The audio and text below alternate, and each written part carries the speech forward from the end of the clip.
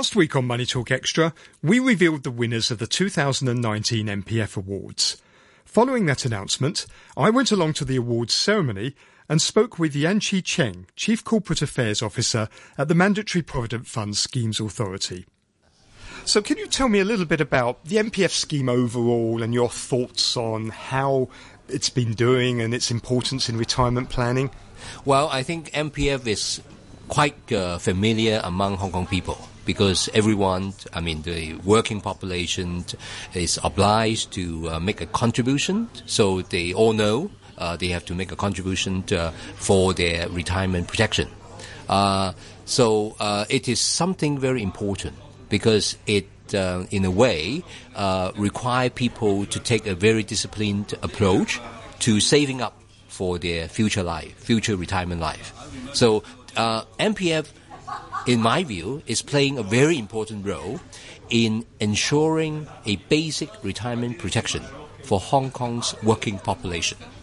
So that this is something very important, which I think people nowadays, since it is now already 18 years of the system's operation, and I suppose everyone just take it as something very, very common, very take it for granted, because you have to, as long as you are engaged in any employment, then you have to make contribution.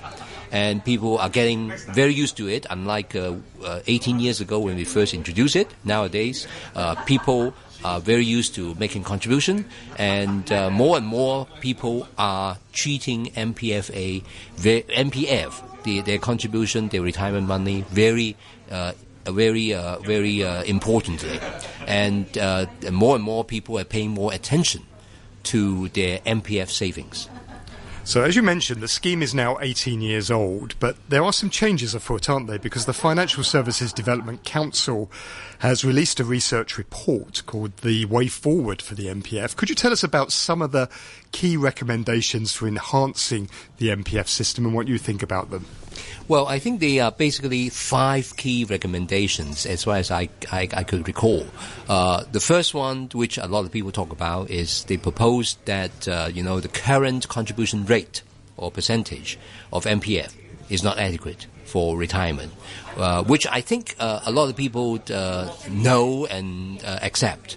But to me, I think it would take some time for that percentage to go up. Because right now, the current percentage is now 5% on each side, the employer 5%, the employee 5%.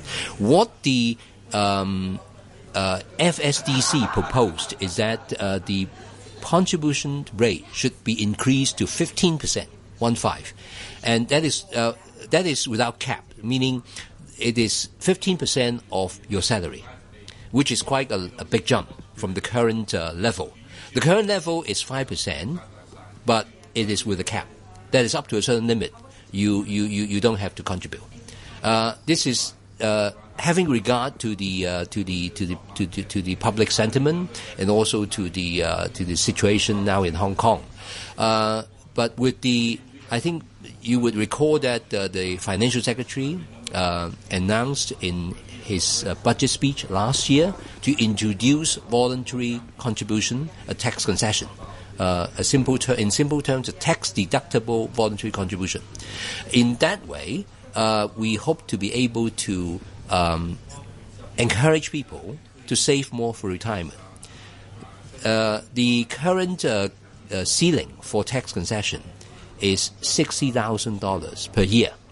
That would mean $5,000 per month, as compared with the current cap of $1,500 a month. That is a big jump. So if you take this $5,000 tax-deductible voluntary contribution, that would more or less, meet the FSDC's suggestion, even though it is divided into 2 parts. One part is compulsory contribution, 5%, up to $1,500 a month.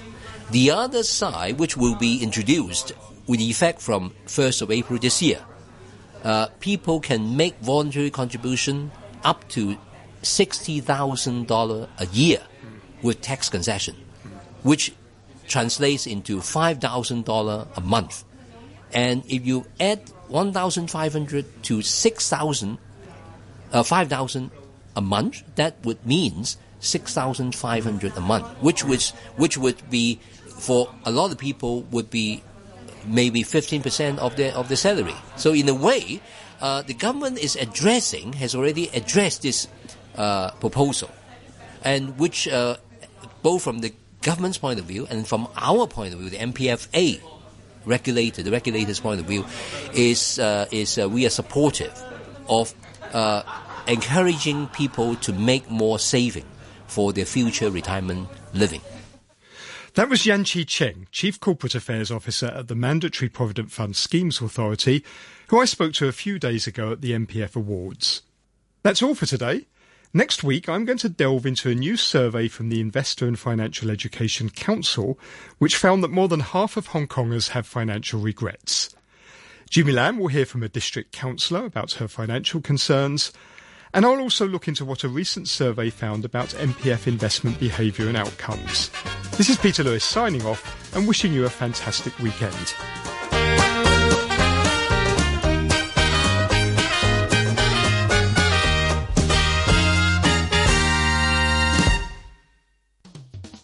The 2019 nomination of representatives of arts interests for the Hong Kong Arts Development Council has begun. Arts